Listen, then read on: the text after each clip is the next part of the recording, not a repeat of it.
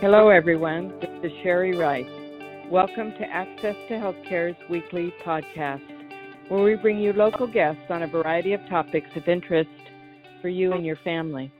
Today, we are discussing one of our COVID-19 frontline workers, and that would be our physicians and their wellness during this pandemic.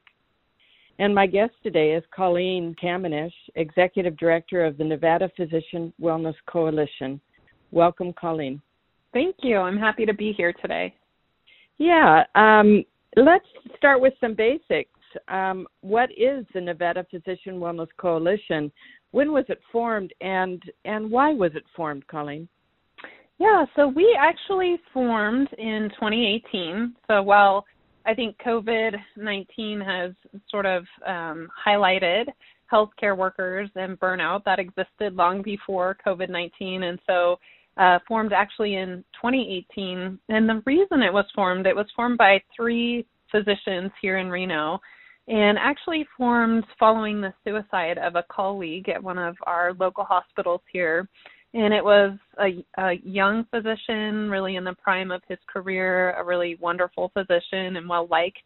And I think one of the things that made that so striking to the people that started the coalition was that there were really no signs that anybody saw.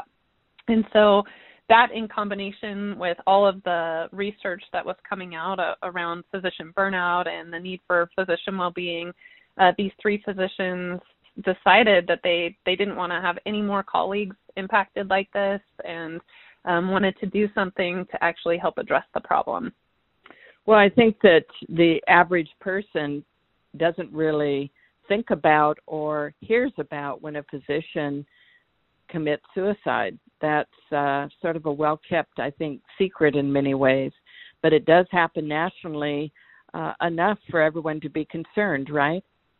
Yes, and I actually think you bring up a good point. Even I think if it's other physicians that even do the autopsies on physicians that have committed suicide, and we've heard reports around the country of it's hard for them to even maybe report it exactly as it happened, sometimes trying to still protect the physician even after they've made that choice.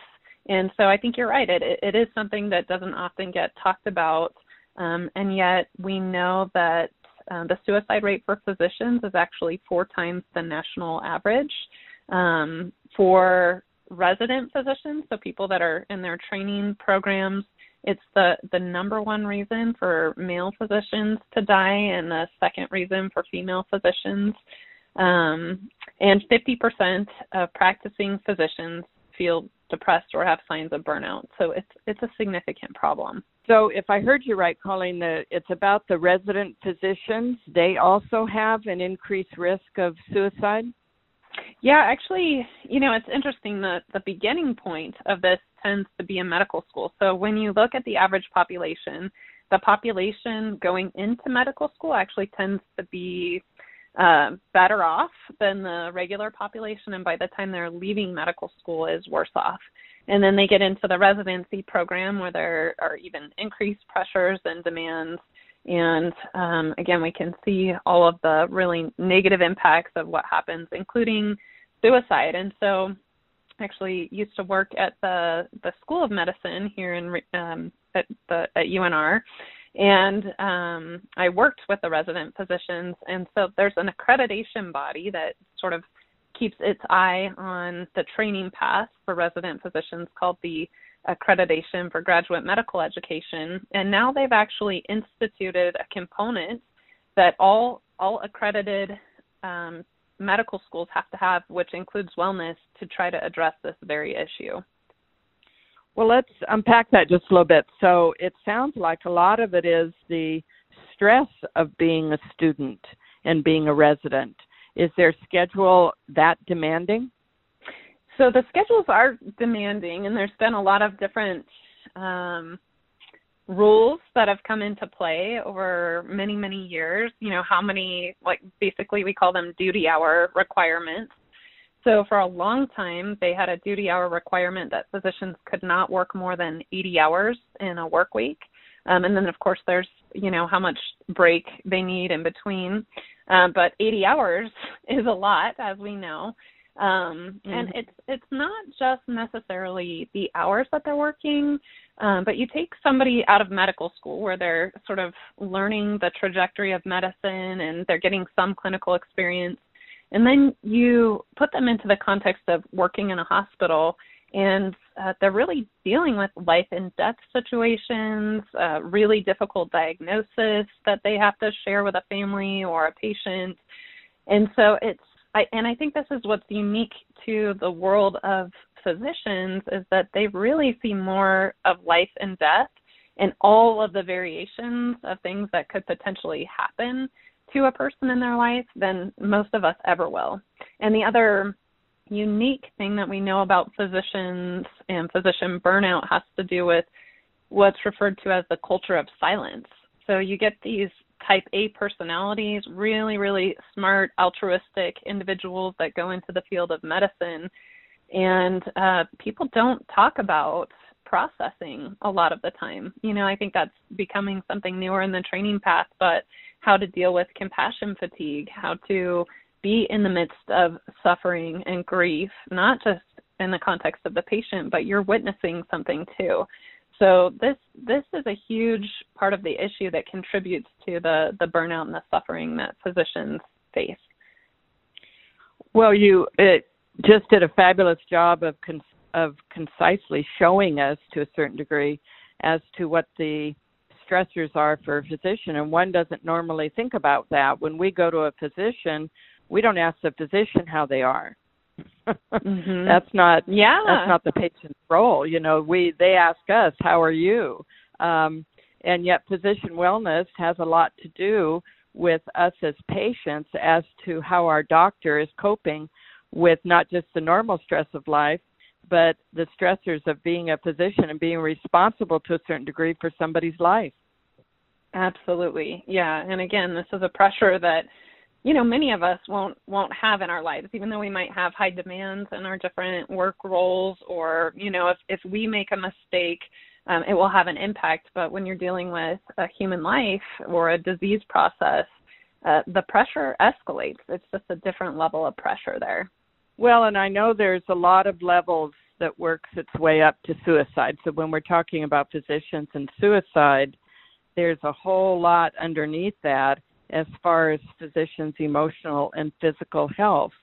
So what is the coalition trying to do to keep a doc from getting all the way up to that high level of suicide and to deal with their emotional and physical health?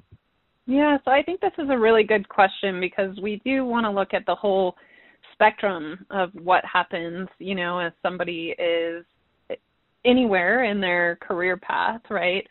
Places where they might just be stressed out or burned out, or they've had a significant life shift, like going through a divorce or the loss of somebody that they love.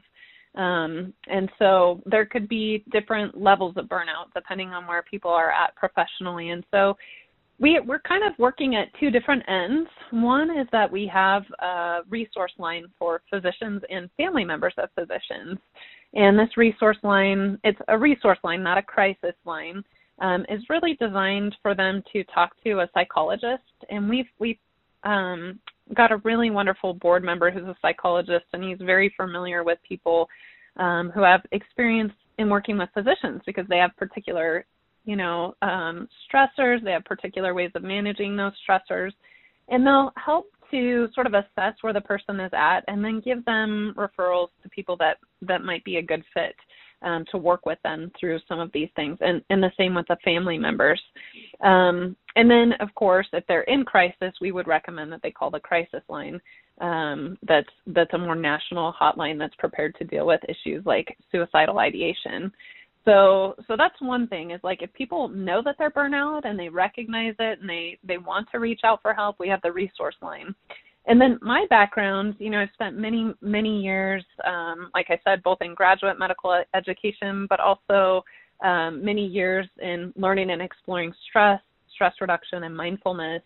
And so I know a lot about the science that helps to prevent, some of these things that are being carried out. And so I've actually worked with med students doing that, resident physicians, and now we're bringing a lot of those programming efforts into the Physician Wellness Coalition. So we have a lot of different programming that supports them. Right now we have a speaker series that's been wildly popular. We have our first speaker actually this Thursday, and there are 125 people signed up for it, which is amazing. Great. Yeah, it's great. And it's like that through the whole year. We've gotten a lot of interest, and we picked topic areas that we think are ways that physicians can actually take actions to be less burnout or to include more wellness in their life. And then we also have a program that comes from the Mindful Practice curriculum that we call Humanism in Medicine, where it's really all about physicians talking to each other, because we know this is actually one of the ways that prevents burnout the most, is physicians connecting with each other in meaningful ways to talk about things like when things go wrong in medicine. Medical errors are what every doctor hopes will never happen to them, and yet humans make errors at predictable rates. That's something I learned from one of the head people in patient safety nationally. And so but that leads to a ton of burnout for physicians, because of course they hope that will never happen, or dealing with a difficult death of a patient. So there are all these topic areas that we bring up during the humanism session that physicians can safely explore with a trusted colleague. So it sounds like some of the work that the coalition is doing, that it's really in the best interest of the profession to be able to reach out to the residents and sort of help them with their coping strategies before they get into a practice.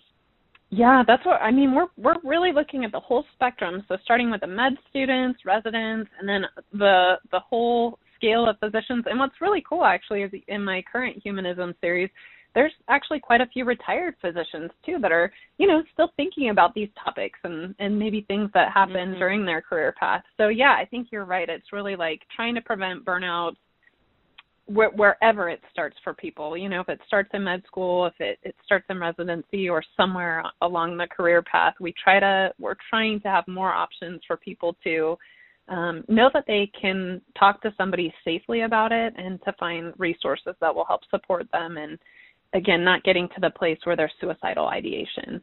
Well, let's talk about how medicine has changed in the last few decades, and maybe how that's added to the stress.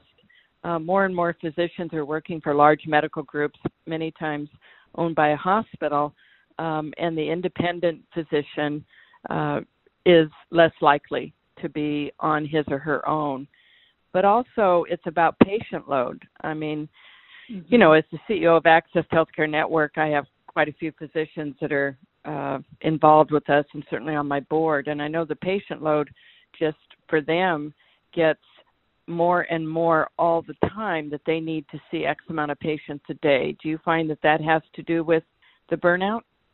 Yeah, so I think this is an important point. We know that actually this is one of the main contributors to burnout. One, I would say even underneath the work and not being able to, and the load of patients, it's really that physicians go on this journey, because I think for me as an outsider, seeing how much work there is at every level of training and how much dedication, it's like people really have this altruistic nature and kind of a calling to this work in a particular way. And it's usually because they want to help patients. And so what happens when you have more patients that you have to see, and to see them more quickly, is that starts to diminish the joy of medicine, because they can't actually connect with patients in the ways that they would like to, or maybe even feel like would be the most effective. I think that comes up a lot when I'm, teaching these humanism sessions. We talk about all these different techniques and ways to be mindful, and it's like, gosh, I don't even know how I would fit that into a patient encounter, and so the business end of hospitals and even for the private practice docs, it's like they're running a small business, right? So all of the paperwork, right, all of the business end, having these, financial goals that the hospital wants to meet, really impacting and diminishing joy in practice, along with the introduction of the EMR. So, with the electronic medical records, and I've heard physicians refer to this as it's like they thought it was going to revolutionize medicine, and now, they're spending all this work on technical things and paperwork and things that aren't necessarily things they should have to do as a physician other than charting. And what we see, and I saw these statistics in graduate medical education, was that once the EMR, once you were able to take that home, all of a sudden there's no boundaries. The work can just continue. And so definitely this is having an impact on physicians, in addition to Nevada being 48 as far as having enough physicians in general, right? We have a huge shortage of physicians here. Yeah, we do. Yeah. And especially family practice. Not enough physicians, and you and I could talk forever about what's going on just in our community in Washoe County with being able to get a family practice physician. I think, did you all do a survey of docs as to what would help their stress levels the most, and have they responded as to what would help? We haven't done a survey like that. I know the UNR Med School did a survey recently that was about that, and I think from what we've seen from other institutions, and I mean even institutions, really high-level institutions that have been helping us out, it's again seems to be that the main thing that helps physicians is these collegial relationships where they can actually share in meaningful ways. I think that's another part of medicine that's changed, as you were talking about the culture and the increased demand of patients. There used to be, times that physicians would bump into each other when they were, grabbing some food or in the hallways, and that's just not happening in the same way anymore. So mostly what we've heard is these times to connect with each other, because even someone that's super close to them, like a spouse or a partner, they're not going to necessarily understand really what the physician sees in the same way that their colleagues would. Yeah, that's absolutely true. We did a podcast the other day on isolation for the elderly, and it has some similar aspects to it. Isolation is isolation, no matter who the person is that it's experiencing it, and it has negative aspects. So, of course, that would fall into the issue of the physicians. Have you seen any change from the pandemic? We've been in this about 7 months now. Are the physicians telling you their stories about the pandemic? They're actually, we just got some really interesting research yesterday. Becker's Hospital Review did a survey on physicians across the country, and they said right now there's about 48% of physicians reported that they were burnout. 36% said their physical well-being has suffered. 45% said their psychological state has declined. And this one I thought was really shocking. 63% of respondents said they have had severe or near severe stress levels over the last 4 weeks. And this was back in June. Yeah. So it's significant what's happening. And I think for the coalition, we've definitely seen increased engagement in our programming, which I think speaks for itself. And what about the support that you are getting from our local hospitals? How's that going for you? Because certainly they have not a responsibility, but certainly they are involved in this, and I'm sure very supportive of what you're doing. Yeah, I really have to say that the doctors that were inspired to start the coalition, they brought together leadership from just about every hospital in northern Nevada. And, having been in the medical field for a long time in different institutions, to see all of the leaders come to this meeting and say that they would support us was so powerful, and that's what we've been feeling. So we've created sort of a partnership document where we bring in programming to the different hospitals. Right now, St. Mary's is one of our partners. Barton is now one of our partners, and we're in conversations right now with many other hospitals here in northern Nevada and just starting to extend our reach into southern Nevada So the support that we've gotten from the hospitals in recognizing this problem and wanting to be responsive has been so amazing and I think really unique. And on the coalition, is that it's more than just physicians. So you reach out to other medical fields, other medical people. So we don't yet. So we don't ever turn anybody away that comes to our programming, but we specifically market to MDs and DOs. So physicians are our target market. And, you know, we hope if we can build a good model that this could extend to other healthcare workers. But like in my own experience, what I've noticed is that the challenges are actually different for the different categories of the different areas of medicine that people are practicing, and like a nurse's experience is really different from a doctor's experience. So we've decided just to focus on this for now, and then if the model works, then we hope, you know, maybe we can build from there, or hope inspire other organizations to build programs that might be effective. And on your board, is it mostly physicians? So it's mostly physicians, and we've tried to bring in physicians working at different organizations and across different areas of practice. So, you know, because all of the different areas of practice can be impacted differently, and actually we see that they're impacted differently through our through the statistics.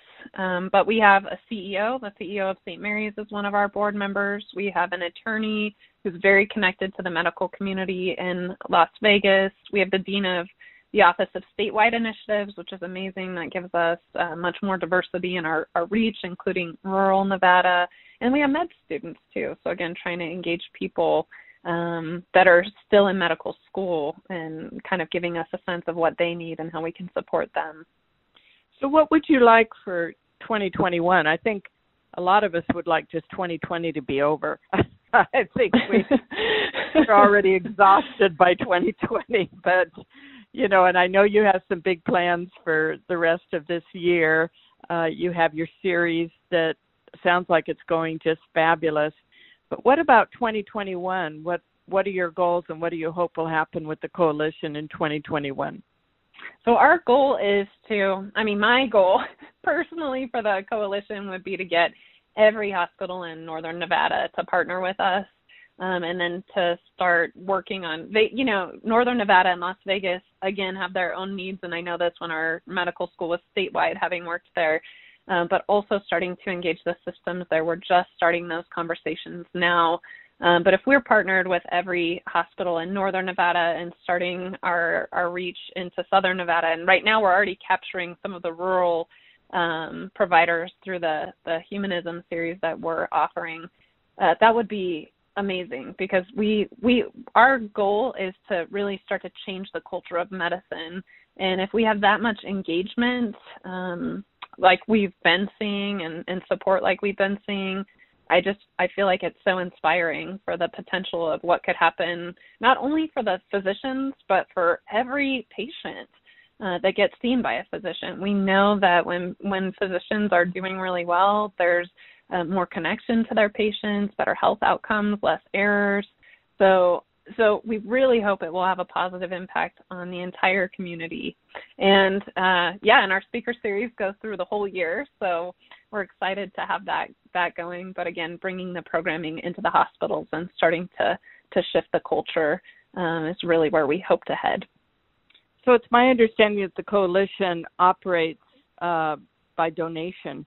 That is how you're funded. If somebody wanted to know more about your series and also wanted to donate money to the Nevada Physician Wellness Coalition, where would they go? What website, Colleen?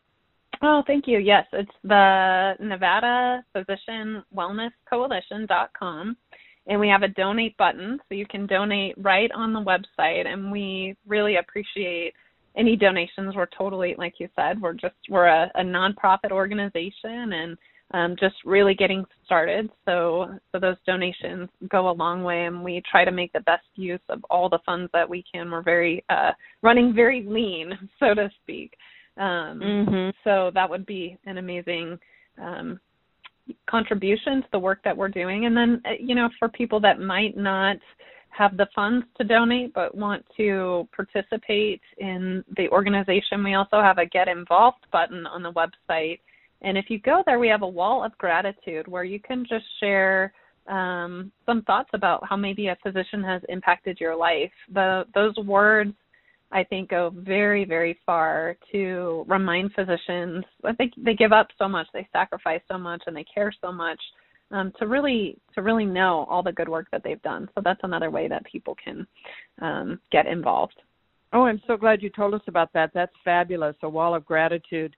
For people who are listening, please go and put something on that wall of gratitude, because Colleen and I know how hard our physicians work, and understandably, when we go to the doctor's office, we're focused on ourselves, which is how it should be. But at times, we need to remember that physician really is working very hard and working hard for our best interest. I want to thank you, Colleen, for sharing this information today about our physicians and for being on our program. I appreciate all of the great conversation that we had. Well, thank you so much for having us, Sherry. You're such an inspiration in the work that you've done and what you've built, and we hope to follow in those footsteps. So thank you. We've been discussing the Nevada Physician Wellness Coalition with Colleen Kamanish.